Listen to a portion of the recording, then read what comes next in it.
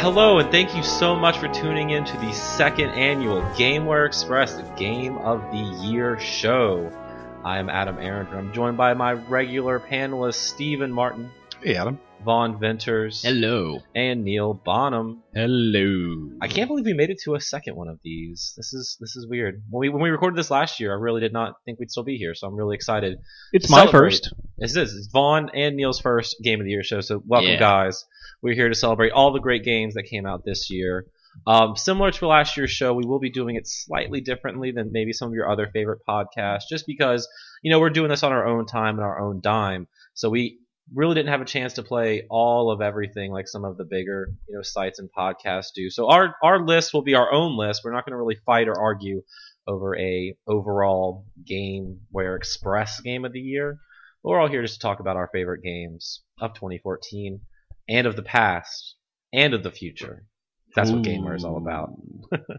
Also, thank y'all, everyone who went to SpeakPipe and sent us your Game of the Year. We'll have some of those piped in later in the show, but we'll first start with our favorite backlog game. So this is a game that didn't necessarily come out this year, but we still played this year because that's what we do. We're not always stuck in the now. GameWare sells retro stuff. We like to play games that came out not this year. So we'll start with you, Neil. What would you say is your favorite backlog game of 2014 and why? Well, I guess I'll start off by mentioning that this is actually not a game I have not played.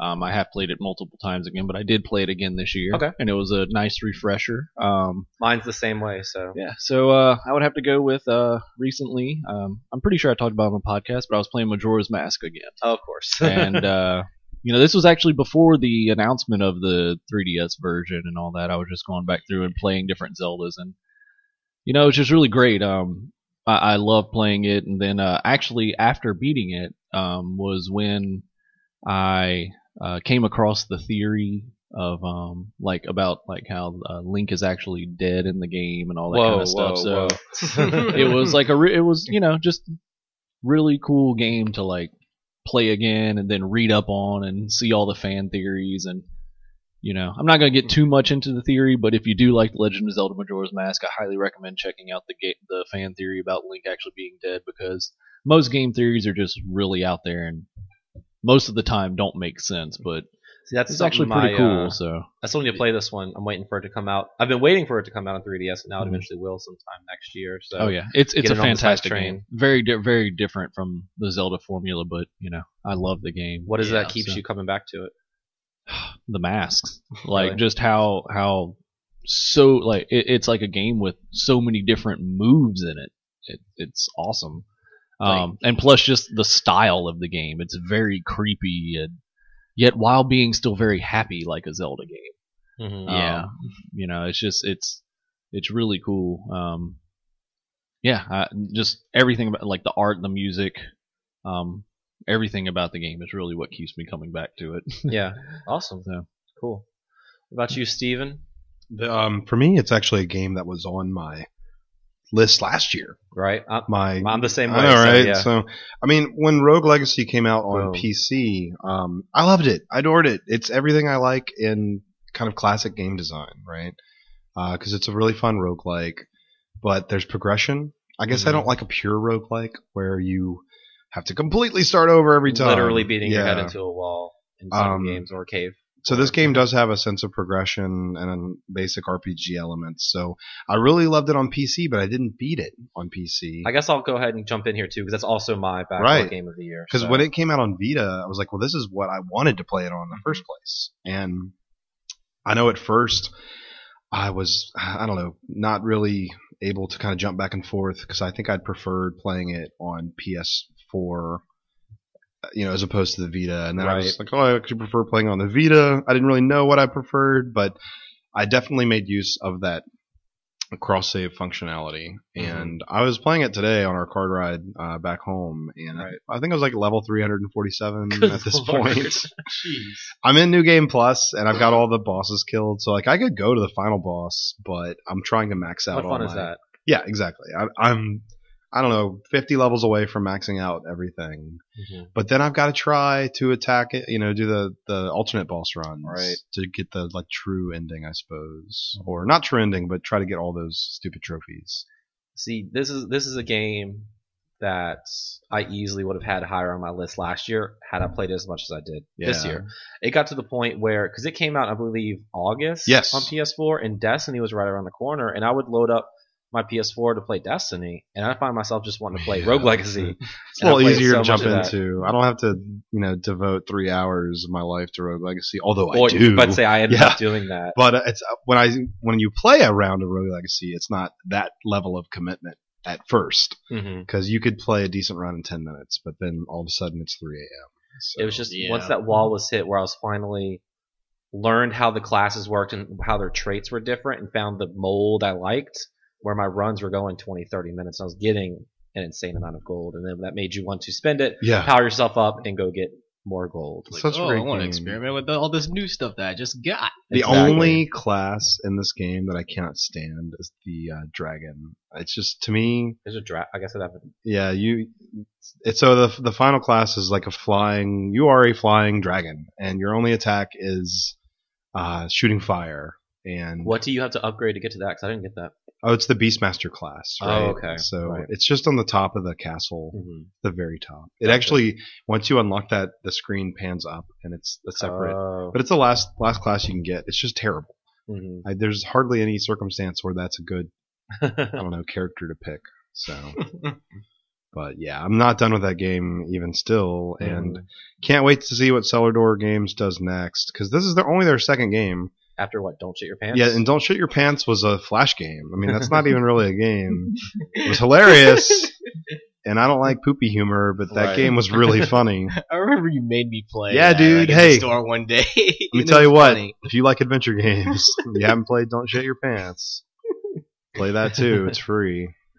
So yeah, maybe, I don't know if they'll make another one like that, or if they'll go back and do something like Rogue Legacy, or maybe something altogether different. Probably like a first-person arena-based shooter. Yeah, I'm thinking it's competitive multiplayer game. That's probably where they're going.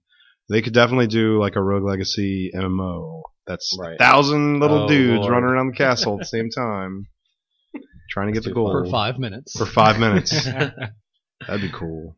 But yeah, that was a great game, and I played it more this year than last. I think it was like number 2 on my list last year. I loved it, but now I love it even more. Man. And different format, different style of play for me, because I can play in the tub. Couldn't do that before.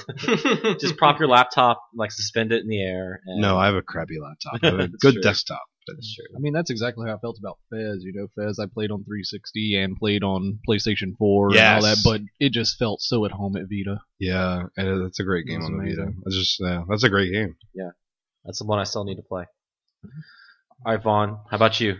Well, mine would have been Rogue Legacy as well, but I actually not realized the benefits of PlayStation Plus until a couple of months ago, where a certain Batman game came out, and I got to play it for free because I never actually played the Batman Arkham games. I played Batman Arkham Asylum. Yeah, and that game was amazing. Yes, it is. High five Neil real quick. Easily one of the best games that came out last generation, in my opinion. Yeah, it's one of those now where it's hard to see what it did because so many games copy it or do it, going back and playing it. But obviously, it left a lasting impression on you. Oh, that fight system was just amazing. I really liked it, and a lot of like playing through it reminded me of like why I liked games such as Luigi's Mansion. Yes. Because thank you. Like the whole asylum itself was the overworld. Yeah. Much like the mansion itself was the overworld in Luigi's Mansion. So the game was a lot like Metroid 2, where you're doing backtracking and all Once this you like get, like, one giant level. Yeah, it was great. like you get to revisit like a lot of the other rooms, and it was just a really fun game. I thoroughly enjoyed all the boss fights too, especially all the Scarecrow moments. Yeah, that's what has me really excited for Arkham Knight next year. On PS4. That and Scarecrow is the main villain. Oh, so yeah. We're going to have some trippy stuff going. It's awesome. So that playing through that game has definitely made me want to play through Arkham City soon at some point. I heard the next one after that wasn't really all that good. Yeah, I mean, they kind of put that out because Night was taking too long. Origins, you can play if you want. I quit playing it because it was kind of dumb. But maybe I'll go back once I'm done with Arkham Knight. It's like, I need more Batman. It's like, I'm definitely looking forward to Arkham City and eventually Arkham Knight. Well, you have until June for Arkham Knight, so. Well then. Excellent. All right, I guess we'll move into the meat of the show, our top 5 countdown for the year. We'll do it slightly different than last year. We're going to go in a circle and go 5 through 2 and save our Game of the Year reveal, where I can mix in some of the speak pipe calls. Excellent. So, coming back to Neil. All right. Number 5. Number 5 for me. Well, this was a game that I quite honestly had no idea I would enjoy because the last few had been very disappointing. But the company that made this one had a great track record of games that I had enjoyed. And so number 5 I'm going to give to Wolfenstein. Okay, the New Order. The New Order, yes. Heavy Machines, that's who made it, right? Yeah, or yeah, whatever their name is, something like that. But yeah, the people that make the Darkness and all that kind of stuff. Mhm. But to see Wolfenstein and it's like such a action-paced, like Doom style and old school Wolfen style, and have like the crazy over the top story, like it was just fun to play through the entire time. So yeah, that's why I'd have to give that my number 5. So I'm doing number 4 and it's everything too. All right, number 4 on my list is another game that, just due to the amazing platforming that it brought again this year, in terms of difficulty, and stuff like that, and just the almost kind of fanfare but still not overdoing it. Donkey Kong Tropical Freeze. Okay. I think Retro did another fantastic job with Donkey Kong. I think they topped their last game. Donkey Kong Country Returns was great, but Tropical Freeze just had a lot more variety in it as far as just appeal to the levels. Plus 2 new characters. Yes, plus the 2 new characters. Just and it was beautiful. Yeah. It was a beautiful game, and I just love how they've been doing these Donkey Kong games with while throwing in fanfare, but like this one still didn't really have anything more than the Rhino. Like I like how they don't overload you with like all kinds of stuff while still making it feel fresh but old. I honestly thought they were going to bring back On Guard, the swordfish with the water levels, but yeah, they didn't. They didn't, and I'm okay with that. But I miss them. I miss them too. I'm okay without them. Yeah. My favorite levels in those games, well, I didn't play Tropical Freeze, but in the first one, where it was like those sunset levels. Yeah, like the silhouette levels. Yeah. Just, those his were tie really cool. or Yeah. Diddy Kong's cap and stuff. And then like this one brought in like the giant silver Donkey Kong and all that kind of stuff that you could get. It was really cool. My number 3 is a game I had talked about for a little while, and I know Vaughn played it a lot too. But Hyrule Warriors. Yes. Everyone knows my love of The Legend of Zelda, and the fact that they were able to blend it with Dynasty Warriors so well and make it fit into that universe so well. It was nice. Made it look like it was just like a legit like Legend of Zelda story. And just seeing a Zelda game in such over the top crazy action was a nice change too. I feel like that's one. I don't play a lot of Zelda games. I didn't play all of this one. But I feel like that was the most they've tried on a Zelda story, and I don't that I've seen in most of these games, because like there's some cohesive narrative going in this. Not Ganon boss that wants to take over everything. Right, and like being able to play as Ganondorf. I think I mentioned this too. Like once I unlocked Ganondorf, it's like this game just felt so right. Yeah. Like Ganondorf slaying thousands of enemies at once. It was right.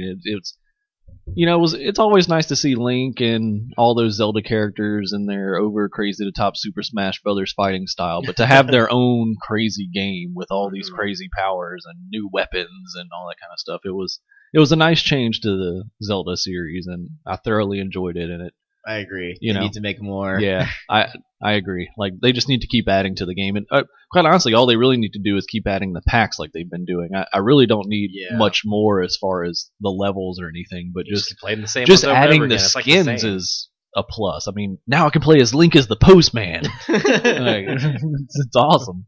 I think maybe like having like some more Zelda spin-offs in general would be really cool. Mm-hmm. Yep. That would, yeah. tactical Zelda game. Yeah. Well, they kind of did that in the adventure mode, I guess. But Yeah, true. in a sense. RTS Zelda. Yes. Hey, yeah. Link's crossbow training too. Hey, another style of genre that would probably work if you played as Ganondorf. That's true. Summon his minions. And then I guess my number 2, before we get to the big reveal, is Geometry Wars 3. Okay. Definitely a newer title, but it just, for how much I love Geometry Wars and then Geometry Wars 2, 3, it had a lot on its shoulders as far as like releasing, and it's one of those things like as long as you don't change the main game, I'm gonna have fun, but adding the stylized levels and having the Super Stardust like 3D levels and it's just the little things they added to the game that made it so much better. And still having the classic style is great too. Even to a sense of where they really didn't change that much. I mean, the adventure mode is really just a over glorified sequence mode, because you're still playing the same levels with the same spawns at the same time. Like it's basically memorization like sequence, but adding bosses and stuff. It was beautiful, and I'm really glad they finally made a Geometry Wars 3, because I really had no hope for another one of those ever coming out. So yeah, that's my 5 through 2. Excellent. Steven? My number 5 game is actually the first game that's, I guess, part of the rebranded relaunch of the Sierra Games label. Okay. And I grew up playing, all these PC games under the Sierra label, for everything from like King's Quest to like flight combat simulators. If it was a PC game that was good in the early 90s, mid 90s, it was Sierra. Half-Life. Yeah. And then it ended kind of with Half-Life when they published that. But for some reason, Geometry Wars 3 was the first game to come back with the Sierra label. Whatever, I don't know. I guess Activision needed a brand to put that under.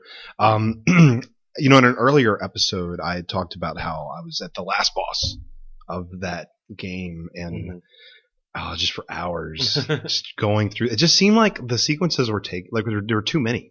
It seemed like there were 6 different sections to that boss battle, and I didn't know how many more were after that because it kept just dying on the 6th sequence of that encounter. And apparently that was the last one. That was okay. So, but I finally did, or not recently. I mean, this was weeks ago, that I finally, took down that boss. And I don't know if there's a game that came out in 2014 that I've loved and hated as much. Because I don't know, it's just that. See, you didn't play Mario Kart 8. So. Luckily, I did not. So yeah, that is not on my list. Maybe that'll be my backlog game next year. I mean, that's pretty much every Mario Kart game. I do own Mario Kart 8. It's just still in its beautiful shrink wrap. But yeah, no, Geometry Wars is awesome because even if you don't like the new stuff, it has the old stuff. Mm-hmm. So you could just play King, or you could play Sequence, or you can play whatever modes we're into.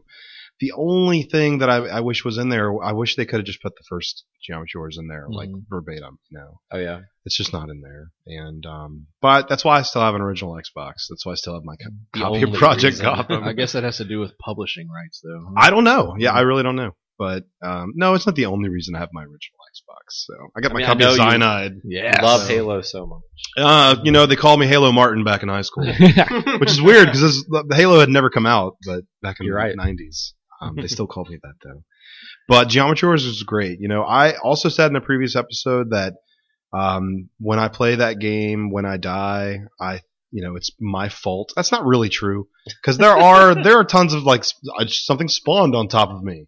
Now I'm dead. Mm-hmm. You really can't do anything about that. But most everything about that game feels right. Like I think the control feels right and the sound is great. And I complained about this also. Man, I complain about this game a lot for being in my top 5. Hey, that means shows you really care. The only thing I really miss is the vibration function, because that was really an important part of the first game on original Xbox. And I got to say, playing it recently again on original Xbox, the original Xbox controller has the best vibration function out of any controller on the market. Well, it's bigger than your face, so it probably has. Well, the Duke. I wasn't using the Duke. I was using the S, but it feels like you've got a gun going off or something in your hand. So. Actually going back, I don't mean to interrupt you, but you've just interrupted. Yes, I know. Going back to how you're saying it's not your fault that you die. And Yeah. I think you're right though, because if you remember the older Geometry Wars, the enemies spawned around wherever you were. Yeah. This one they show you where they're going to spawn. They do. They appear If before just, you get there. If you just before they happen get to be on that spot, like they're always going to spawn there. Whereas in the older ones, it's like if you were in the middle, they spawned around you. If you were in the corner, they spawned kind of close to you. You kind of see their like outline before they show up. It's like it would be your fault in the older Geometry Wars because you would be going at them too fast. But in this one, it is definitely not your fault that you die all the time. And a lot of people, I guess some people complain. They're like, well, this is just Super Stardust. I actually like it more than Super Stardust with those weird shapes. Even though when you're kind of going around the corners of some of the geometric levels, the camera, you're not centered on the camera, unlike Stardust where you are. So you really can't see as well around the corner if you're just at the top right of like a square, because the camera won't move very fast. Right. But it's not that big of a deal. I didn't have any trouble, 2-starring most. I'm still working on 3-starring everything. I'm not done with this game. I'm trying. Maybe I'll get one of those fancy platinum trophies. I don't know. Probably not. But that's a very difficult. If you've looked at the percentages of people that have actually gotten. I think there's a 0% trophy, which means 5 people have it. You can do it. No, I don't think so. We'll see. Number 4, also kind of like an old school revelation, would be Shovel Knight. Yeah. This is just such a well-made game, and it's made by a small team, and these guys are so passionate. Kickstarter success story. One of the few. I mean, tons of games have been kickstarted and come out. Right. But how many games have been kickstarted, come out, and then loved? Right. Critically just been, put into the stratosphere. Mm-hmm. And I'm so excited to hear that they're putting it on other formats, because right now it's only on the PC, which I guess everyone can get that. It's also on Wii U. Right. And 3DS. Oh, yeah, you didn't let me get to that. But Okay, I did play it on 3DS. But I'm excited that it's coming to PlayStation next year. Mm-hmm. And then maybe next year it'll come out on Xbox with a Master Chief level or something. But this game is so stylized. The music's so good. The characters are really neat. And the story is actually really good. You don't see that in a lot of games that just rely on, nostalgia, basically. Because that's what this is. It's just, did you love DuckTales? Did you love Mega Man? Did you love old school NES games? Because we did too, and that's why we made this game. Mm-hmm. So definitely deserves, and if you haven't played it, you should definitely check it out. Yeah, because it is so good. And I was really excited to hear that it had sold, 300,000 copies, and at that time it had never really been on sale. Right. So you had 300,000 people paying basically full price for this game. I bought it twice. Yeah, and I'm going to buy it twice, and you're going to buy it for the third time. That's right. Number 3, I agree with Neil. Donkey Kong Tropical Freeze is probably the best platformer that I've played in the past 5 years. It's funny what they can do with that game. It's like what I wish Nintendo could do with a 2D Mario game, but refuses. Yeah. Because what Tropical Freeze does, and what it does, it enhances everything they did with the Wii, Donkey Kong game. Well, of course, they got rid of all the motion control, which if you wanted to play that Wii Donkey Kong game, but you didn't like the motion control, check out the DS version. Yep. Yeah. But without having to worry about that on Wii U, it's just pure unadulterated platforming bliss. Yep. They brought back David Wise to do all the music, and that is probably my favorite, or some of my favorite compositions in video game history. That would really explain why the music was so good. The I didn't know that. The stuff that he's composed in all the older Donkey Kong games, and with this one, is just amazing. I mean, that guy is a genius, flat out. I loved the mechanics of shooting into the back of the levels and just becoming really tiny. That really reminded me a lot of my favorite parts of the Wario Land game on Virtual Boy, which played a lot of, with those weird aspect ratios on a 2D game where it makes it, feel different. And just shooting through those barrels tiny and then coming back into the foreground, going to the background, it's just so good. And varying levels, you have every environment you could ever want in a Donkey Kong game. I think that if Retro only made Donkey Kong games for another 10 years, I actually would not be upset with that. As much as I love Metroid and want that back, they're making good games now. So it almost feels like they're doing better with Donkey Kong than what they did with Metroid. I agree, because as much as I love Metroid's Prime, 1, 2, and 3, I think 1 was the best out of all of those. I thought the Metroid Prime 3 was better than 2, but it wasn't that different. One's like my personal favorite, but 3 is a technical standpoint. Yeah, I feel absolutely. is the best game. Yeah. But yeah, Donkey Kong is just They've never let me down with what they've done with that franchise. Yeah. So, and ending this segment for me, my number 2 game. Of course, if a platinum game comes out in a calendar year, that's going to be on my top 10 list. And this year's no different. So Bayonetta 2 is probably the best action game that's ever been made. A character Wow. action. So if you like games like Devil May Cry, God of War, this is just one of those combo frenzied, insane games that just throws everything at you and then blows up the kitchen sink with a nuclear bomb. Every level's crazy, and every level beyond that is exponentially crazier. Wow. So, I mean, I can't say enough good things about this game, and I'm just so happy that it's here. Right. Without Nintendo putting money into its development, we would probably have never seen a Bayonetta 2. Mm-hmm. And even though it didn't sell well and Nintendo didn't bother to advertise it, that doesn't change the fact that it's in my library for the rest of my life. Right. Just an insane game. Control, presentation. The graphics really aren't that great, but I don't care because it runs so well. That's what you needed to do, something like Yeah, that. see, what's crazy is I actually only ever played that game like as a demo, and I played it on just using the gamepad, Yeah. and it was mind-blowingly Yeah. good looking on the gamepad. And I don't think I've played an action game like this that made me feel like I'm so good at a game. More than, Devil May Cry, the DMC, just everything feels right. And it looks like I know what I'm doing all the time, even though I really Right. don't. It's pretty much all about the witch time, which is just like a little quick dodge parry. Mhm. And as long as you can nail on that, during a combo, then you can do really cool things and do these crazy torture moves, which just get nuttier and nuttier.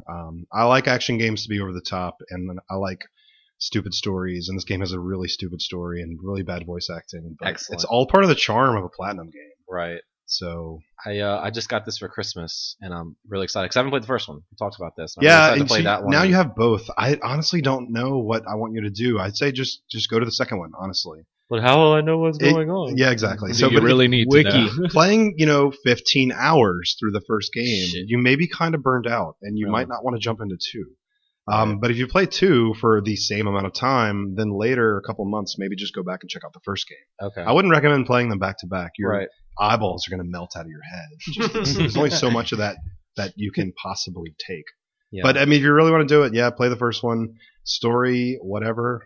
There is a story, and they do relate. So there is some kind of spoiler stuff in the second yeah, one. I'm one of those kind of people. I need to play the first Yeah. one. Everyone told me not to play the first Assassin's Creed. when No, 2 yeah, came don't out, do that. But I played all 17 hours of that. You are The same dedicated. 3 missions anyway.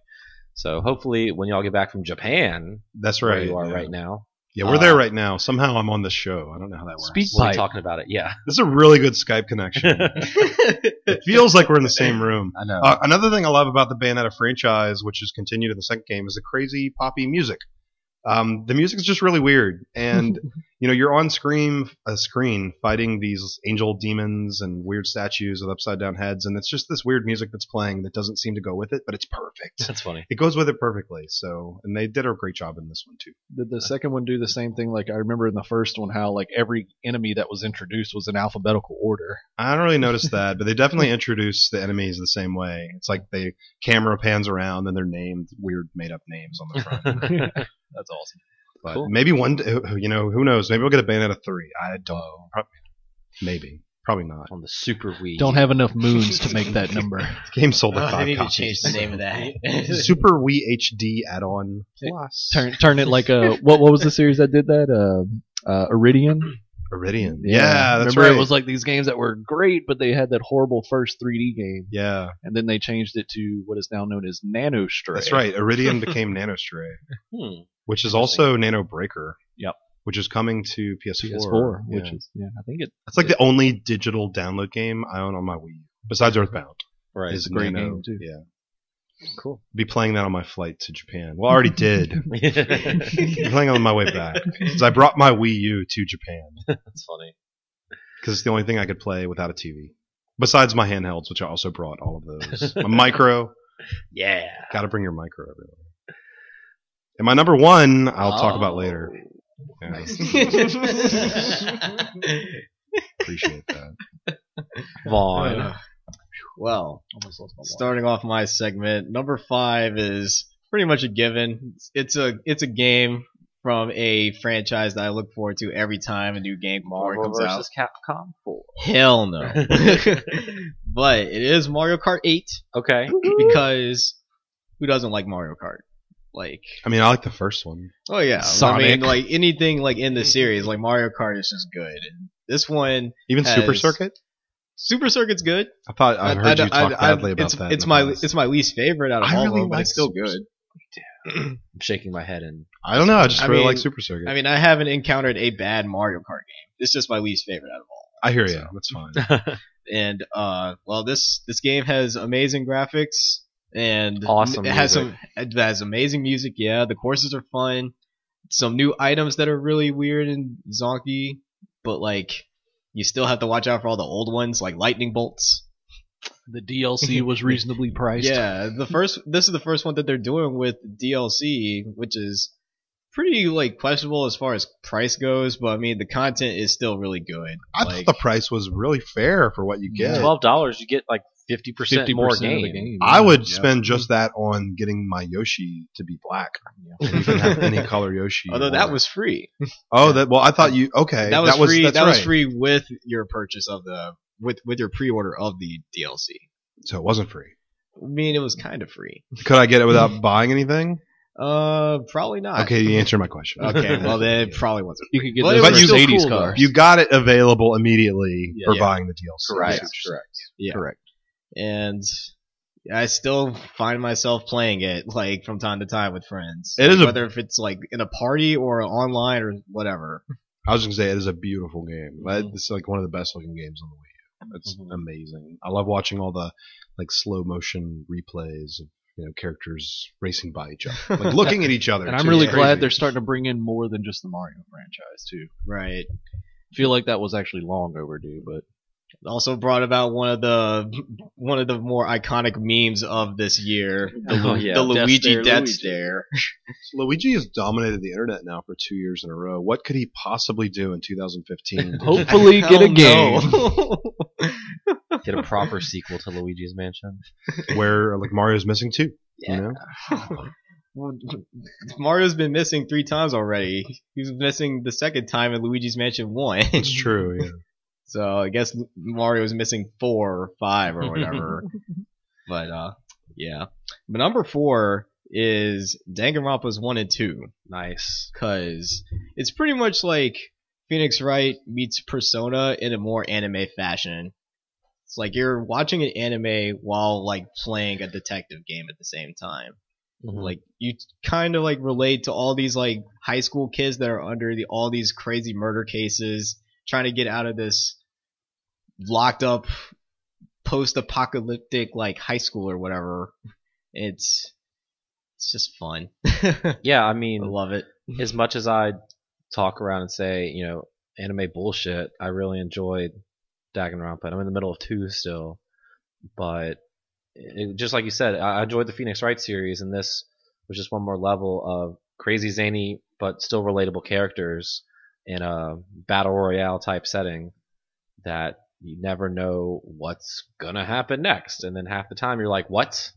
Yeah. Or at least I was. It's got a lot of really creepy moments in it too. Yep. Like I'm not really one for horror kind of like games and stuff like that. Although I do watch movies, but like it does the creepy part really well. Definitely. Because it does a really good job of keeping you in suspense. And Mhm. I like the whole suspense thing in horror films. Yeah, So, definitely. Yeah. Don't want to say too much more without like spoiling much. Cause Yeah, I own both games and haven't played either. exactly. So Need to get on that. I'm playing it in Japan right now. Oh yeah. number 3 is Shovel Knight. Yes. yeah. Because in the recent past, I had like started to play more Mega Man style games, but I also played Zelda 2 because I'd actually never beaten that, which I finally did. And that game's hard. So it's like this game meets Mega Man with Zelda 2, but like the power-ups make a lot more of a difference, and the platforming is a lot harder. And the soundtrack is one of the best soundtracks that I've heard in a really long time. Yeah, I completely agree. Like second only to what Steven mentioned earlier, David Wise in Donkey Kong Country Tropical Freeze. And the story is heartwarming. Yeah. Like there wasn't a moment like in that game where I was disappointed. Like I just had fun with it throughout the entire time that I played it. Definitely. Yeah. Number 2, Hyrule Warriors. Okay. Yeah. Because I'm surprised. I'm a Zelda fan, but I also liked a lot of Dynasty Warriors. The earlier Dynasty Warriors I had played mostly were spin-offs with like the Gundams and stuff like that. But this one was a lot better for me because I'm a Zelda nerd, and this is one that I've actually wanted to like play up to actual like completion. Like even with all the DLC, I'm trying to like find all the Skulltulas and like trying to level up as many characters as I can to try and go to max level. Which now you could go up to level 150. So it's gonna many be levels. it's gonna be even harder. Yeah, I'm with I Steven. might skip that one, I'm but surprised this comes at number 2 for you. well, once you find out my number 1, Fair enough. Fair enough. Captain Toad. but Hyrule Warriors, yeah, it's the one game that I'm like super satisfied with, where I could just like pick Princess Zelda and just destroy everybody in a game that isn't Smash Bros. You know. So yeah, and I enjoyed playing it. I'm still playing it and enjoying it, and yeah, I love it. Excellent. That's one. Hopefully, maybe I'll get back in on. Because You should. I know. Too many other games on. I guess it's my turn. Number 5. Since I think I'm the only person at this table who owns an Xbox One, I just bought one in Japan today. Oh, did you? Yeah, because they're so popular over there. They were really cheap. Sunset Overdrive comes in at number 5 for me. That game, as soon as I saw it at E3 2013, it piqued my interest, but I thought that was just, CG trailer. But when it came out, it looked pretty similar. It's highly stylized, over-the-top combat. It's Insomniac we're talking about with crazy weapons. Once I figured out the traversal in that game, where I could actually move around after you get the dash attack, that's when it really opened up, and I really started to enjoy it. A lot of people talk down on it with, its attitude and its humor not hitting, but I had no problem with either of those. I thought it was really funny. I like self-referential humor like that. Mm-hmm. And I just made my guy look like this giant douche. So when he had that kind of douchey attitude to me, it was just role playing in the game,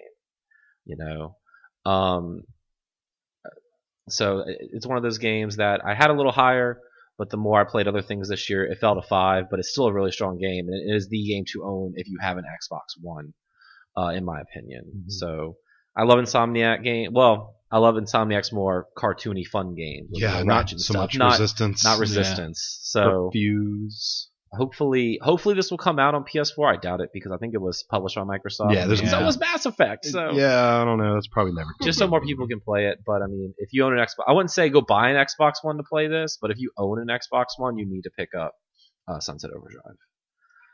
Coming in number 4, right on par with Vaughn. I have Danganronpa. Once I was introduced to that game, I didn't think I'd like it as much as I did. Just because the characters, like I just mentioned, were so quirky, yet you actually started caring for them the more you played through it, and so many twists and turns going through it.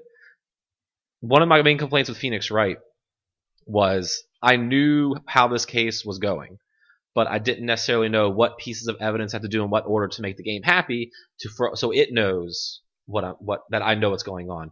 And I thought at first I had that with Danganronpa, but then it just went like complete left turn. Exactly. And had me going like, what? And so far when I play the second one's even crazier. So that's why on my list is just the first one, because I haven't finished the second one yet. But it's crazy that both those games came out in America within 5 months of each other, but I'm happy they did because I need more of this series. I need more of this world. I'm really enjoying it. Just wait till you watch the anime. Oh Lord. Does it follow just the first game, or is it a separate story? Just the first game for now. They're working on the second one though. Okay. So if you like those kind of detective logic, Phoenix Wright base games, and you have a Vita, check out Danganronpa. It's really good. Coming in at number 3, I'm all over the board, representing all the consoles. Its predecessor came in at number 3 in my Game of the Year for 2012. I thought this one would be higher, but other games came out and beat it. But Far Cry 4 comes in at number 3 for me. It's just more Far Cry 3, and there's no problem with that. It looks gorgeous. It's interesting, but cool to be in a different setting, up in the fake Himalayan little country of Kyrat. And I feel like the story works a little better with the civil war going on, even though they never really explained, other than like my dad was like the leader of this rebellion, and I'm like this mid-20s guy going in with all these, I don't know, like military training. I'm mowing dudes down, killing animals, hunting. I guess it makes a little more sense than Far Cry 3's protagonist, who was just this douchey tourist doing all these things. But I find myself wanting to just go around and hunt things and clear outposts than actually play through the entire game. But it's one of those things where I still need to check out co-op. I doubt, doing co-op would make this move up higher on my list. But I'm really, really enjoying Far Cry 4. And I hope they can, I don't know if they will do DLC or something crazy like Blood Dragon, but I just want more of this game and more of this universe because I'm really enjoying going through it. It's just fun. I can really get lost in that world.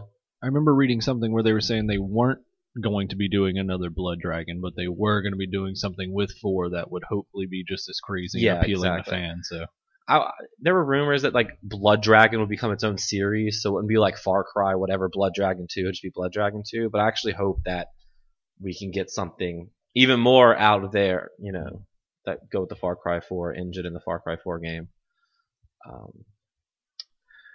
So that's my number 3. Number 2, I won't tease it because y'all know exactly what I'm talking about, is Hearthstone. Yes, sir. A lot of people thought this would be my game of the year. It's not. Even though I thought it would be, yes. I've probably, in the 8 months it's been out, played over 100 hours of it so far. Between reading about it and watching streams, probably over 300 hours of consumption of Hearthstone. Spent so much money on this, and all I do is talk about it, want to play it. There's something out there better. But Hearthstone is so great. It really helps pass the time if you really like strategy or card games. It's very accessible to start out. It's kind of got a weird learning curve if you're used to Magic or other card games because it's, in my opinion, it's more like chess than Magic. So that could be a little weird for newcomers to get into. Plus the starter decks they give you are shit. So don't go by that. You got to kind of build your own decks and get your own feel. But they do a really good job of like patting you on the back where like you clicked a button, here's 100 gold, or you entered the arena, here's like 3 card packs, great. But that's really good. Blizzard's really good at making something simple but adding that layer of depth if you want to hit it. I only worry about my wallet because the more I learn the depth of this game, the more cards I want to experiment with decks and stuff. And with the Goblins and Gnomes expansion just coming out a couple weeks ago, I am like head first into all of this, and I don't really see it stopping. We were at dinner a few weeks ago, and you were, Steven, and you were saying, like, this is my new rock band. Yeah, totally. And you're totally true, because from, like, 07 to 09, I was so absorbed in Rock Band, buying songs every week, playing, like, having friends and playing online all the time, living on the Rock Band forums, like, absorbed in this game, and that's how I feel with Hearthstone now. Yeah, there's so many Rock Band songs I own that I don't even like the songs. I'm the same way. Why do I have all this Fallout Boy? I don't understand. So, I mean, if you have any interest in card games or just looking for something free to play, it's on, iPads, coming to Android soon if it's not out already, and of course on PC. I'm definitely checking out. If you're kind of into Hearthstone, I recommend watching Trump. He's a really popular Twitch streamer. He does a really good job of explaining the game, explaining his moves, and I learned a lot by watching him because other people are entertaining that I watch, but they don't do a good job of breaking down the game, explaining what the moves they're doing and why. So he's kind of, a lot of people call him boring because he just kind of sits there and monotonously explains his moves. But if you really want to study the game, I'm probably the only crazy person who wants to do this. Definitely check him out. But yeah, Hearthstone number 2. Awesome. So that brings us to our game of the year. We'll take a short break and hear from friend of the show, Scott Bezdek. He sent in his top 5. So take it away, Scott. Hello, GameWare Express crew. This is your old pal Scott Bezdek calling in with my top 5 of 2014. I'd like to get this out of the way. My number 1, just to get it over with, is Destiny. I just want to say that now and not talk about it. I'll let Neil talk about it on your podcast. Just so I didn't want to hear Adam roll his eyes in the back of his head during the podcast. So just get that out of the way and not talk about it. But number 5 is Wolfenstein: The New Order. I was shocked at how good this was. The gameplay and shooting and all this stuff is super competent, really well done. But what really stands out is that they actually had a cool meta narrative that I really enjoyed. That kind of was analogous to the plot, which was, here's a World War II guy who gets in a coma and wakes up in modern times and the world's changed. He finds himself to be trite and cliche and has to deal with the repercussions of that and kind of adapt his way, which I think is kind of a statement on where we're headed with games. That's truly fascinating to me.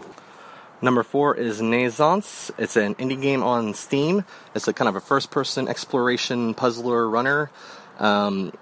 It's big sprawling levels. Most of the puzzles tend to be revolve around kind of light and shadow and your movement to move the shadow. Really beautiful, even though it's minimal. But what they really do, what I really love about it is this mechanic that I hope other games adopt. It's a breathing mechanic. So as you run through some of these Inception-like levels where the walls and floors are kind of ripping apart, you can hear your breathing. And at the peak of the breath, you actually have a dedicated breathe button that you have to hit at that peak. And if you don't, you're not pacing your breathing in the game, and so therefore you kind of stumble and lose your momentum. I hope other games use it. It really adds a layer of intensity. Number 3 is a game that Adam will speak more about, so I won't really say much about it, but Shovel Knight, wonderful game. And number 2 is Monument Valley, my favorite iOS game to date. It's kind of like if Fez and Echochrome had a child. But what I love about it is what they do with the characters. The characters, there's only 2 that you really control, but there's so much character and beauty in their simplicity. It kind of reminds me of Ico and Journey and even the Companion Cube and Portal. So that's my top of the year, and have a Happy New Year's, guys. Thanks so much, Scott, for calling in and sharing your top 5 with us. So I would assume he's right, Neil, and that your game of the year is... Destiny. Okay. Yes. Not like you don't talk about enough on the show, but I guess I'll give you the pass right. this time. Right. No, it's just definitely my game of the year. Really no question about it. It's a game I haven't stopped playing for 3 months, and I think really just the beauty of it is, one, with it just being so reminiscent of something like Phantasy Star, yet while being something so new and fresh. It's I don't know. I'm kind of speechless about the game, honestly. Wow. It's just something that I just cannot stop playing. And I think what really draws me to the game is just the elements of, being able to play with my friends like Eric and Scott all the time. And even now, we went out and got my girlfriend a PlayStation 4 and Destiny and a TV so that we can play together because she loves it too. And, it's just good. Like Bungie did it, I'm not one to really stay on a game for this long anymore, and the fact that it's kept me coming back, even while not adding anything new for a long time, I just got to give it to them. Just the open, vast world it has, while being still levels. Right. The gunplay, the core mechanics of it, just having so much to level up and do. It's I feel like I've barely even touched it while I've done so much. Just no other game is compared to anything like that this year. While it does have its downfalls, I can't really defend the story. I can't. There are some downfalls of it, but overall, all the pros greatly outweigh the cons to me. And it sounds to me that you're more into the shooting and the social exactly. mechanics of the game. I think like we were having a discussion the other day how you were saying, you were worried about getting back into it because you kind of don't want to like bug people to help you run through the story, but that doesn't bother me at all. I can play the game and not gain reward and still have a fantastic time. It's almost on that level of how so many people enjoy Grand Theft Auto by just shooting civilians and stuff like. Yeah, I guess it makes sense. See how high you can get your wanted level. Exactly. Yeah. Like I can just run through Destiny, and it's like, quite honestly, it's really fun to kind of just get my exotic scout rifle at full power and blow through these level 2 dregs, while you reap all the rewards. You feel like a god. It's just it's fun, and the new added content has just really helped to it. And I also really like just how there's so much to how much better the game is with how much more challenging it gets. Things like the raid. The story's kind of boring. It's open up Dinklebot, and he opens a door and you shoot aliens and it's wave and wave and wave. Whereas something like the Raid has puzzle elements to it where you fall for 10 minutes and you have to like boost jump at the right time because if you hit the ground you die. And it has sneaking elements where if you awaken these enemies, they will automatically kill your fire team, and if all 6 people die, which they will, you have to restart the whole thing. It's just great. And while there are some things that I hope they fix with it as far as like a few bugs and maybe change up some things, it's amazing. And it's not only just one of my games of the year, it's one of my favorite games I've ever played. Wow. So obviously 10-year plan, you see yourself sticking with it for these 10 years. I don't see myself slowing down any bit. I feel like I'm going to be one of those World of Warcraft like 5th expansion players, But yeah, I just absolutely love what they did, and I always liked what they did with Halo and all that kind of stuff. But like, I feel like Bungie really found their peak in this game, and you can tell it's something that they've had a creative process for a while, and I got to give it to them, and yeah, that's my game of the year and one of my favorite games of all time, and I highly recommend it to people. It does take some time, but it's so good. That's about all I can say about it. I think it doesn't come as much surprise to anyone as much as you beam over it for the past few months. But hey, right. I'll hopefully during this Christmas time I'm off, I can get back into it and get leveled up. Let's get you up to 20 so you can start playing the game. Cool. All right. So no surprise there. Neil's game of the year is Destiny. Let's take another call and see what Anthony has to say. Hello, GameWare Express. This is Anthony here in Tokyo, calling in to wish you guys a Merry Christmas and a Happy New Year. A couple of weeks ago, Adam had started a SpeakPipe account so that we could send in our voicemails, and I wish I had done it sooner, but I keep forgetting, and so now I'm finally forcing myself to do this. Anyways, my game of the year this year is definitely Alien Isolation. I really enjoyed the Alien movies and the Alien universe, even the movies that weren't so good that came out recently, but Alien Isolation really captures that feeling and that essence of the Alien movie, especially the first one, and also captures a bit of the essence of the second one, but not really so much. But Alien Isolation is my choice for Game of the Year. The environments alone nailed it. The feel of the game and the immersion really pulls you in there, especially at the higher difficulties and all of that. My other choice would probably be, even though it wasn't out this year, was The Last of Us, the re-released version anyways. That's the only one I got to play on the PS4, and I really enjoyed that. So, yeah, but definitely for this year, Alien Isolation. Thanks, guys. Thanks so much for calling in, Anthony, and being so interactive with the show. And, of course, we wish you a Happy New Year as well. And now let's hear from friend of the show, Ben Lewis. Hey, GameWare Express, it's your old pal Ben here with my top 3 games of 2014.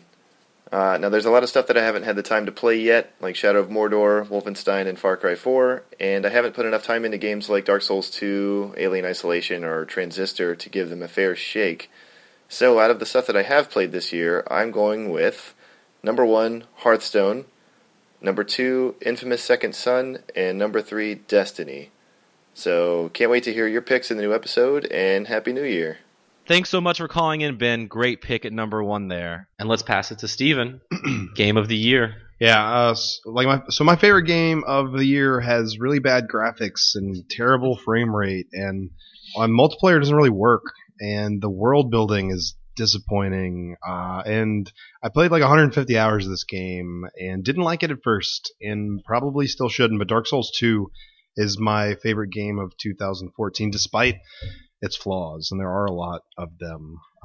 But for me, it's the positive aspects obviously overweighed those flaws. Mm-hmm. So much that I'm actually looking forward to buying this stupid game again next year. And putting the same amount of time, maybe more. You say that with such disdain. I mean, when I first started playing Dark Souls 2, all I could do was compare it to the first game and kind of think, well, I prefer everything about Dark Souls 1 over this. And even still prefer Demon Souls over both of them. But that doesn't change the fact that I put, a lot of time into it. And really a lot of the problems that I had, especially with hit detection, were corrected later in the game, and not through a patch, just through the way the game was designed. Like my biggest issue early on in that game when you're fighting a boss is, if you're 10 feet away from this boss and it swings at you and you roll away from it before it hits you, and then it hits you anyway, even though you're not anywhere near it, that's all just related to poise. Mm-hmm. And no one knew this, when the game first came out, because we're just all experiencing it for the first time together. But 30, 40 hours in, when you put 20 or 30 points into poise, and then you're pretty much invincible during rolls now. So that's not an issue anymore. But like I said earlier, it still does not look very good. Yeah. And it seems like the world building was kind of an afterthought, because one of the best things about Dark Souls is how all the areas interconnect, and how you find these brilliant shortcuts and you realize, you're actually where you were 4 hours ago because of a ladder that you dropped down. And Dark Souls 2 doesn't have any of that. But I don't care. I still love it. It's still a fun game to play. And it gets me excited, to think about what From Software can do with that franchise in the future. Whether it's with another Dark Souls game, or a new IP like Bloodborne, or maybe even a revitalization of Demon Souls. There's so much potential with that developer and that franchise, or that just style of gameplay. This is something that, 10 years ago, these kinds of games didn't really exist. I mean, I know you had Kingsfield, which not too many people played, but just like a really dark, old school RPG that was unforgiving and punishing. Because most of the times, in modern RPGs, if you die, that's not that big of a deal. You can just reload a save and try again.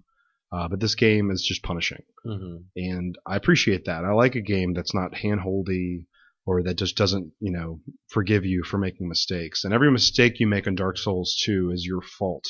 Just like Dark Souls 1 before it. You're constantly learning while playing this game. So literally every time you die, it's probably a good thing, because hopefully you won't make that same mistake the next time. Right. But still, the game's best content is locked behind its DLC. That's not necessarily a bad thing, because, I'm not traditionally a fan of buying extra content as DLC. But if it's as good as, Dark Souls 2 presents it, then that's fine. I'm really excited that it's all included with the PS4 version that's coming out, or Xbox One, or even PC. They're all three formats are getting re-released early next year. And again, I'll buy that again. I kind of miss the... when they originally, I guess, debuted Dark Souls 2 at the Video Game Awards a couple years ago, it had a brilliant lighting system with its little torches, and none of that was actually in the shipped version. So whether or not that'll be in the PS4 version, we don't know yet. But that's pretty much it. I've talked a lot about this game on the show, so if you want to hear me talk about it more, you can load up some of our February and March episodes. Yeah. But yeah, Dark Souls 2, a flawed game, but definitely my favorite game of the year. Not the best game, but my favorite. Yeah. So, excellent. Thank you. Let's take another call and see what Shank has to say for his game of the year. Hello, Gameware Express Lane. This is Shank, coming to you live through a paper cup tied to a string. Now, just to let you know, this is my Game of the Year award. I'm going to choose Dragon Age Inquisition. And not just because a lot of other people are choosing it, I'm choosing it for my own reasons. My reasons are the following. 1, the gameplay is awesome. Now, the gameplay is really fluid, and it flows a lot better than the previous installments. 2, the story is also very amazing. They worked... You can tell, if you've ever played the first 2, you can tell that they worked really hard on making the story what it is. 3, everything, it differentiates itself from Mass Effect in a very big way here. Now, the previous installment was basically just Mass Effect in the fantasy land.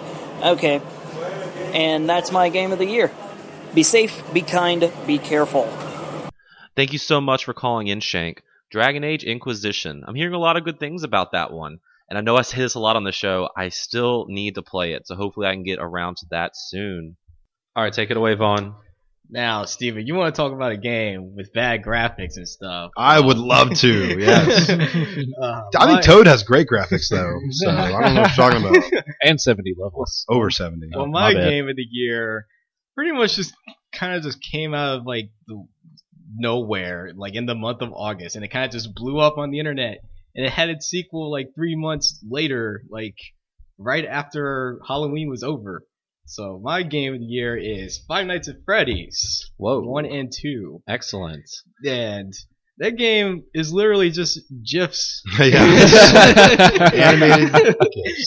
GIFs of like these animatronic creatures trying to put you inside of a suit and kill you. But as I was talking before in Danganronpa about the art of suspense in horror games, that game is nothing but it.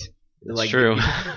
Like every button click you have may either save you or kill you. It really just depends on how you're doing it and like what you're keeping your eye on. Like Foxy, the animatronic that always has his little gimmick where you always have to keep an eye on him in order to actually like get him away from you. Instead of, he always breaks the norm. So instead of like normally closing a door on him or like something of the sort, waiting for him to get close, he just jumps at you, and there's like something that you have to do in order to like get him away from you. And there's 2 of those in Five Nights at Freddy's 2, and it just makes it a very frightening experience. Like you have to keep an eye on him as well as all the other like random animatronics that are trying to get into your room and kill you. But what really makes me so excited about Five Nights at Freddy's is the story and the lore that's come from it. Like I've never been this active about like searching for like clues and stuff on the internet.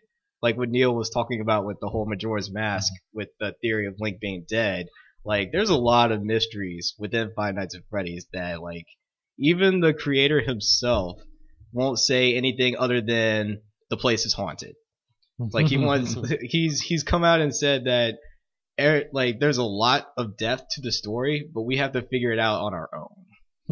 So there's a lot of theories of what's going to happen in this game, like all around on the internet. I love both these games. In fact, if there was a category that we had that was called Best Game of 2014 that could be a Sega CD game, this would be it. Yeah. Renee and I played the first game just on a whim back in August. We downloaded it and turned all the lights off and sat in front of the computer and just experience it for the first time that way. Which, it's a bummer because most people are familiar with these games because watching Let's Plays on YouTube, which really ruins the whole experience. You know, it's one of those things that you just have to, for the first time, experience it yourself. Because I was excited to stream that during our Extra Life marathon, and I had some friends, excited because I was talking so much about it after, y'all spoke highly of it in that first week. And after the first week it came out in August, and they were like, it doesn't seem that scary. It just seemed kind of dumb. And I'm like, no. If you're sitting there clicking through the cameras, knowing death is looming from these creepy looking figures, it's just the suspense it builds as the player that you don't necessarily get by watching Let's Plays. I'm sure seeing people freak out and scream it's and funny. It's funny. It's hilarious. That's not what the suspense Vaughn was talking about in the game. Yeah, I mean, my experience with this game was watching my friend play it on his iPhone, and the whole time my heart was racing. I'm just like, what is about to happen? How do you know that he's there? If you haven't watched the game theory video on the true story behind this, and again, this isn't, it's just a YouTube video, but the fact that there were these murders in a Chuck E. Cheese, I don't know, back in the 80s, 90s? Yeah, 80s. So it's like 80s, because it's a minimum wage thing. Yeah, this one guy, this former employee who murdered 4 or 5, employees at this Chuck E. Cheese, and the video basically, I don't know, it just goes over how and where these people were killed in this actual Chuck E. Cheese, and then you can relate that to the placement of, or where these animatronic creatures hang out in this actual game. Right. Whether or not these 2 things relate, it's incredible. So if you know anything about the game or if you've played it, go watch that game theory video on it because that was fascinating. It's really, really good. I'll have to check that out. The game's cheap too. It's really cheap. Yeah, it's like $3 for the first one. I don't know, $6-7. I think it was $8 when the second one came out. Oh yeah, if I'm not mistaken. Sure, there's a Steam sale going on right now. You can maybe probably get $1. Funny thing about it was like there was supposed to be a demo for the second one that was supposed to come out before the actual game came out. But the creator was like, "Nah, I don't feel like waiting that long. I'll just put it out." Just the game came out, so that kind of just, it literally just came out of nowhere. Like, nobody was expecting it to be released so soon after the first one, but apparently it doesn't really take all that much to make these kinds of games. I mean, if we had a biggest surprise category, I think we could all agree this would be the winner of that one. Indeed. And it has a really big difficulty spike going through all the nights. Like, night 1 and night 2 are, like, pretty easy for the most part, but whenever you get to, like, night 3 and onward, like, it gets, like, ridiculously hard. See, I haven't gotten that far yet. Whenever you get to, like, night 6, like, whenever you beat that, you get the custom night 7, which you can make as hard as you want, because you get to, like, set all the different animatronics to, like, whatever level you want. Which is the level... I mean, where do I have to put the slider for them to be my friends and to bring me pizza? That never happens, but Damn you it. can get them to leave you alone for the most part. Okay. I just want to do my job. Eat That's, my $102. That's going to be in the sequel other series, 5 Days at Freddy's. They just serve me pizza and play the banjo. And the fact that, like, the graphics are, like, so bad for it is, like, what makes it even, like, creepier in my opinion. Oh yeah. It just feels like a lot of the video camera footage is basically what you would see on, like, those old VCRs. Right. So, yeah, I can't wait for the third one. If you haven't played Five Nights at Freddy's, I definitely think everyone should give it at least one shot if you're looking for a good scare. And then, like, afterwards, like, if you experience, like, all the stuff you don't want to play anymore, watch some videos on YouTube. They're hilarious. Watching people's reactions. Awesome. I love this game. Cool. Thanks, Vaughn. And to round out our guest picks for this year's show, instead of having them call in, I figured I had him in studio recording last week's episode. So, Nick Seegers, welcome Yes. back. Thank you. It's good to be back. What would you say your favorite game of 2014 is? Well, Adam, if I was going to go with the game that I probably enjoyed the most as well as took up the most time, is going to have to be Mario Kart 8. Okay. Yep. Reason being is because so many of the courses that they made brand new, I was very impressed with. I enjoyed all of the remakes. The music remixes were absolutely phenomenal. And to make matters even better, they practically gave you at a steal of a price 4 new courses, 3 new characters, and new carts for that season downloadable pass content. was a really good deal. An amazing deal. And even though a lot of people didn't even like them, the Rainbow Road 64 course, I particularly enjoyed it, especially the music for it. And the online experience was absolutely phenomenal. There was no lag hardly whatsoever. The experience was just incredible to take away. So that would probably be my one game of the year if I had to pick just one. Thanks, Nick. Thanks for sharing and thanks for joining me. Thanks. Good to be here. And now I guess it's my turn. About a month or so ago, on one of our intro questions for the episode is, what game do you consider perfection?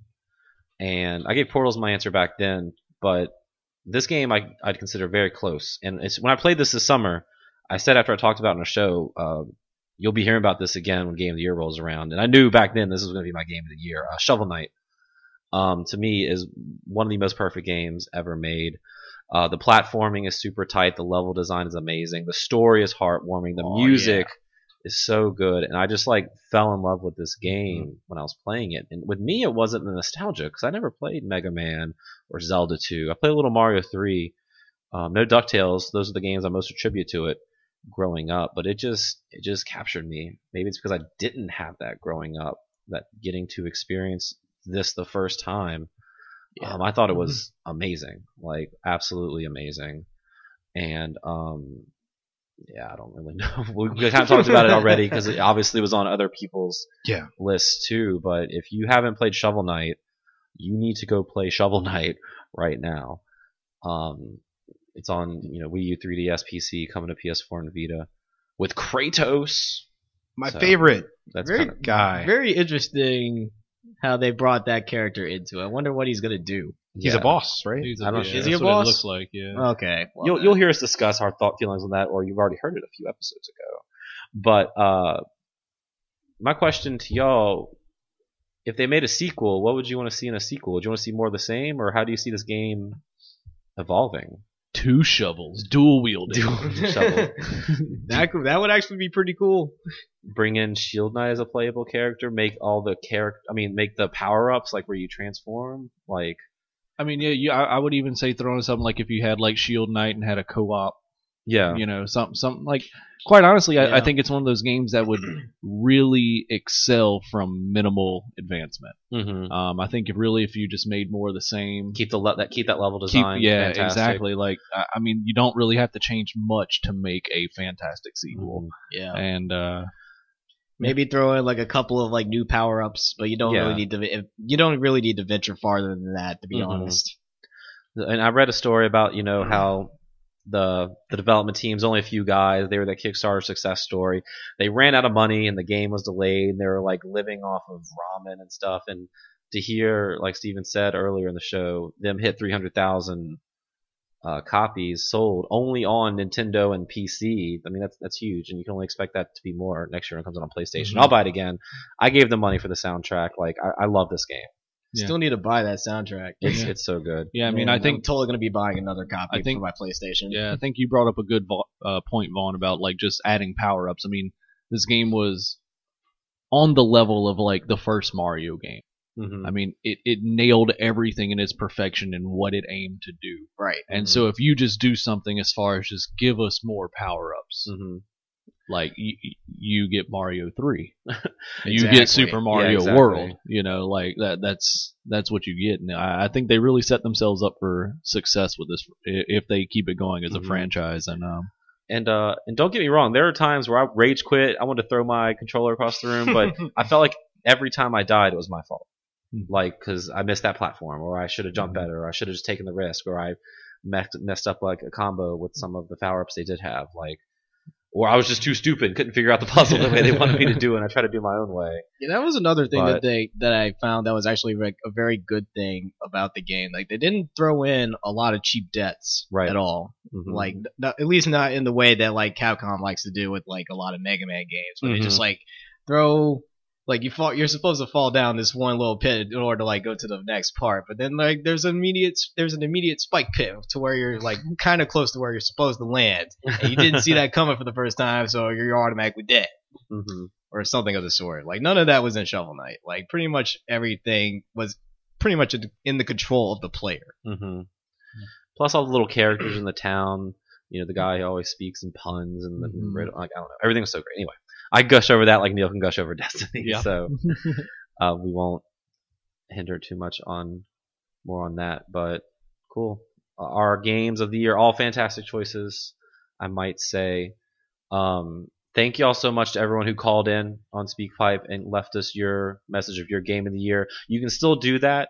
If you missed this show, don't feel bad. We're still taking game of the year calls and emails leading into the new year. You go to GameWareExpress@gmail.com to email us, or SpeakPipe.com/GameWareExpress to leave us a voicemail. Before we venture into next year and what's coming out in 2015, are there any games that you think would have made your list, but didn't have a chance to play this year? I know I had a couple. I know Steven, Captain Toad was not on your list, Steven. Yeah, that I really wanted to play it, and I actually have been playing it in Japan. Right. But didn't really feel like it was time to talk about Toad. Yeah, I feel the same way. I mean, I just got it for Christmas, and I wanted to play it more. It's just one of those. I'd spent enough money on games this year. I needed to save something for Santa Claus to bring me. Yeah, but, I was just any game with more than 70 levels. It's a lot of levels. But seriously, are there any games that y'all felt? Yeah, I mean, as a matter of fact, the 4 of mine that I really could think of were some that all of y'all hit on in this episode. But Bayonetta 2 is one that I feel like definitely could have made the list. Far Cry 4, Captain Toad, yes, and definitely, of course, with your brilliant choice, if I had an Xbox One, it would definitely be Sunset Overdrive. I remember the one time after we talked about on the episode a few months ago, and I booted up and you played. You were just like dumbfounded, your eyes like a kid in a candy store that's so excited to see it. It's I mean, games with color get me. And that game has a lot of it, and I love it. Yeah, I mean, Bayonetta 2 and Captain Toad were obviously on mine, but also I kind of fall into the hype, like the zeitgeist of what's going around the gaming sphere a little bit. And while I've never played one of its predecessors, Dragon Age Inquisition kept getting a lot of high praise and good remarks. It's definitely on my want to play list. Yeah, exactly. Yeah. I keep hearing people like not playing things to play this, and it's a 90-hour game, and I can't. It's hard for me to play sequels without playing the original. why I might have to play Bayonetta before I play Bayonetta 2.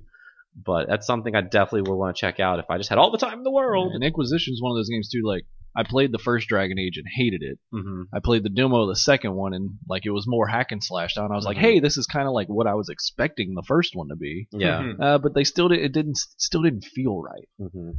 But Inquisition looks great. And also, I just downloaded it a couple weeks ago. I haven't played it, but after Scott's hearing it, his number 2, and talking highly of it, Monument Valley on iPad or iOS. I like weird, trippy games, puzzle games like that. It's great. You're going to really enjoy it. Okay, cool. It's one of the best hours of your life. Excellent. Just want to turn on my iPad. I want to play Hearthstone. So, What about you, Vaughn? Anything? Well, the first thing on my list right now is a game that I started a little bit, but I actually haven't gotten to play too much of it because I've been focused too much on trying to unlock all of Smash Bros. Is Persona Q. Yep. Because I really like the Persona series, and like having like both Persona 3 and Persona 4 in one game like just got me really hyped for it, but I just haven't gotten the chance to had that in play Arena. too much. Yeah, I had that in Arena, but I mean, and Ultimax is kind of like the same, pretty much more the same of the first game. Fair enough. So I don't really count that one. Mm-hmm. Bayonetta 2, of course, like I never actually finished the first one, but I'll get to that at some point. I can just truck through games like if I really want to. A game that I bought but actually haven't even opened yet is Professor Layton versus Phoenix Wright. Like considering that Phoenix Wright Ace Attorney 5 was on my top 5 last year, I just never got around to playing this one. I really want to though, so whenever I find the time. Exactly. That seems to be the thing. Whenever we can find the time. And I actually need to make more use out of my PlayStation 4 because I want to play Infamous 2 and as well as Geometry Wars. Mm-hmm. Just need to get them. Right. That's all I've got. For me, it's just Toad. I played every game I wanted to this year, guys. Right. So I don't know what you're. If you want to play a game, you should just play it. It's not that hard.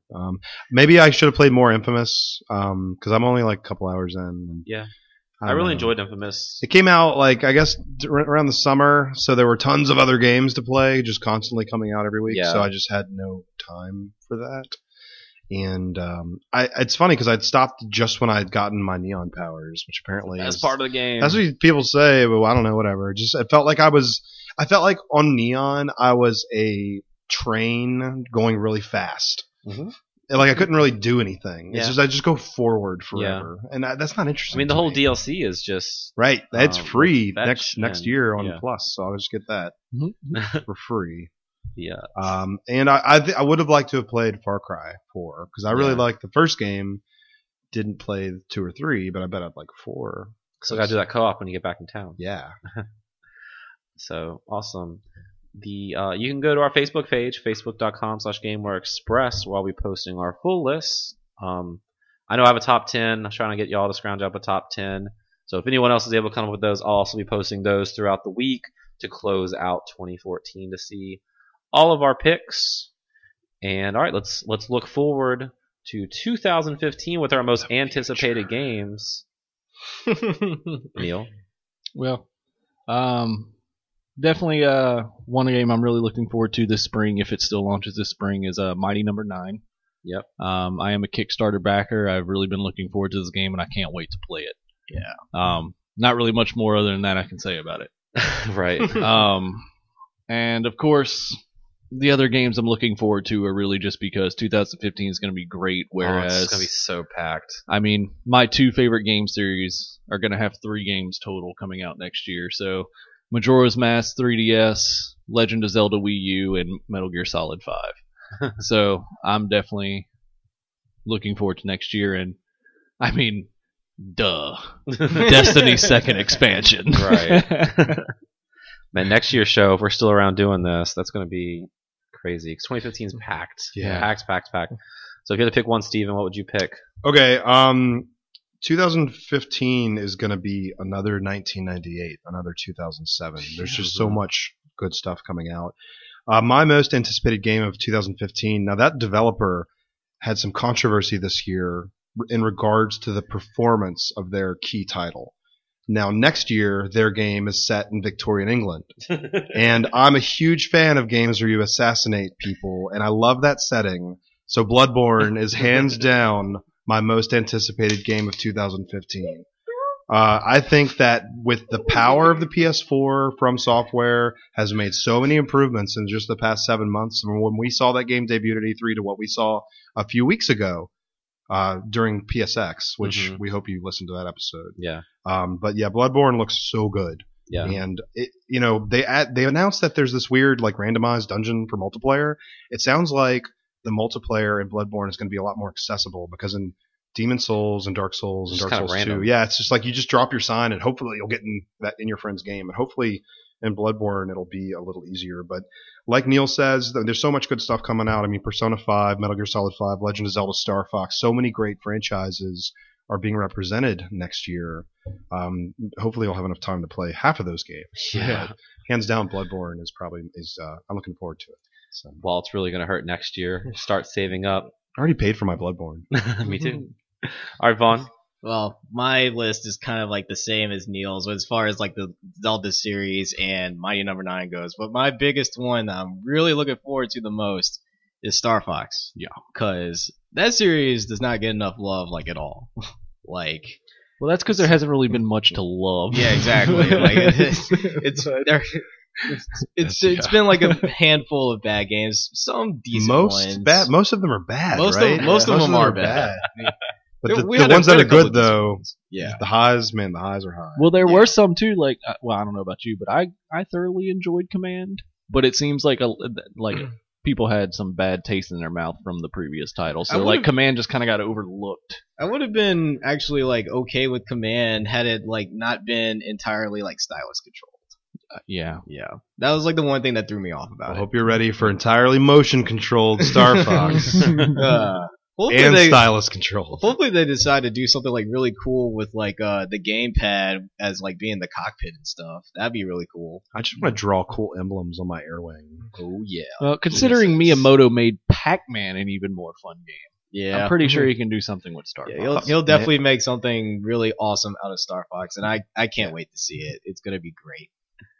I gotta say, Namco made it even more fun than Miyamoto when Pac-Man Championship Edition came out. That's true. Yeah, you're absolutely right. Nuts. Yeah. For mine, since y'all know that I'm a big Batman fan, you'd think it'd be Batman Arkham Knight, but it is not. What? It's Persona 5. I kind of said it last year, thinking naively that the game was coming out in 2014. I think I totally called you out on that. Yeah, too. you did. Like, there's no way. So hopefully it comes out in 2015. I think it's supposed to. In Japan. Yeah. So Persona 5. Go ahead. I was saying at least now we know it's PS4 as well. Yes, that's exciting. That has me even more excited for it. Because now I can just throw the PS3 in the garbage. Yeah, I already did that. Yeah. But I'm so excited for Persona 5. We don't really know anything. There's that anime trailer that came out around TGS, I think. But as long as you're excited, that's all you need to know. I need more Persona.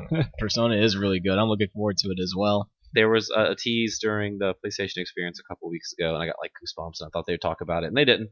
But Persona 4 Golden was so great. I love Persona 3 Portable. It's gonna be weird not playing it on a handheld. You get to play it on the big screen. Get the big screen. So hopefully it comes out next year. A lot of 5s next year. There are a lot of 5s for 2015. And it's the 5th Star Fox. I just did the math math in my head.